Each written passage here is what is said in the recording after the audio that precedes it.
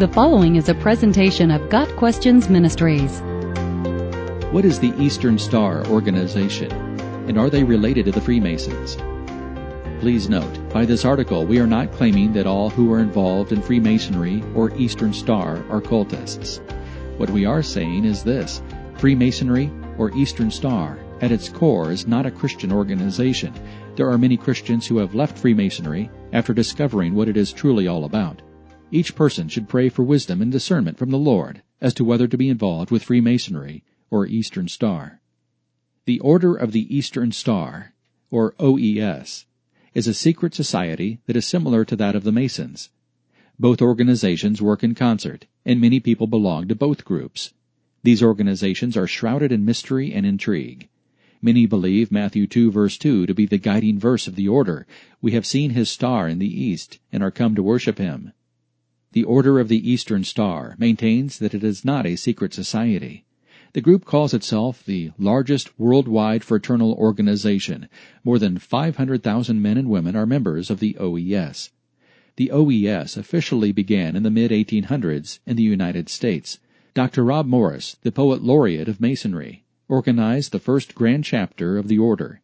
Morris developed the rituals and creeds of the order, supposedly based on his belief in God and biblical stories. The OES began as a group for women who were related to the male Masons, but now admits both genders as official members. According to Eastern Star's official website, the purposes of the organization are charitable, educational, fraternal, and scientific. The order supposedly promotes moral values and personal goodness, building an order which is truly dedicated to charity, truth, and loving kindness. The purposes of the OES seem honorable at first glance, even biblically based. Why then is there so much secrecy? Jesus' earthly ministry was very public. He did not shroud his purpose in mystery. He was open and honest with everyone regarding his teachings and lifestyle. He did not create a secret code word or handshake for a select few. He made himself and his grace available for all, and still does. The order has several specific requirements that individuals must meet before they can be adopted into the OES family. Male candidates must be Masons, and women candidates must be related to a Mason in some way before they will be considered. Also, a candidate must have a belief in a supreme being. The official website says, members of all religions may belong to the Order of the Eastern Star. We require a belief in a supreme being. In contrast to this nebulous belief system, the Bible presents Jesus as the exclusive Savior and Lord. Acts 4 verse 12 says, "Salvation is found in no one else, for there is no other name under heaven given to men by which we must be saved." There is a common belief that the Order of the Eastern Star is a Christian-based organization that simply observes traditions and rituals that support fraternal and historic bonds.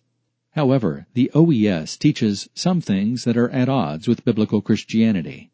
Besides denying the exclusive nature of Christ's salvation, the OES teaches that man is essentially good and places a heavy emphasis on good works and community service as a means of earning a relationship with the Supreme Being. Also, the group is cloaked in mystery and mysticism. 1 John 1 verse 5 says, "This is the message we have heard from him and declare to you. God is light. In him there is no darkness at all." There is no confusion or darkness in God. Therefore, as his followers, we should disengage from sources of worldly darkness, mysteries, confusion, and compromise. Many people join groups such as the Eastern Star and the Masons innocently, for reasons such as family tradition or a desire to make friends or belong to a community group. Those who join for such reasons may not have given much thought to the works-based theology of Eastern Star. The Bible commands us to test the spirits, to see whether they are from God, because many false prophets have gone out into the world. 1 John 4 verse 1. Philippians 4 verse 8 says, "Finally, brothers and sisters, whatever is true, whatever is noble, whatever is right, whatever is pure, whatever is lovely, whatever is admirable, if anything is excellent or praiseworthy, think about such things." A society that is secret and ambiguous in regard to its theology is not analogous with God's Word, which is the embodiment of light and truth. A Christian should not be a member of any secret society or organization that has any connection with Freemasonry, and that includes Eastern Star.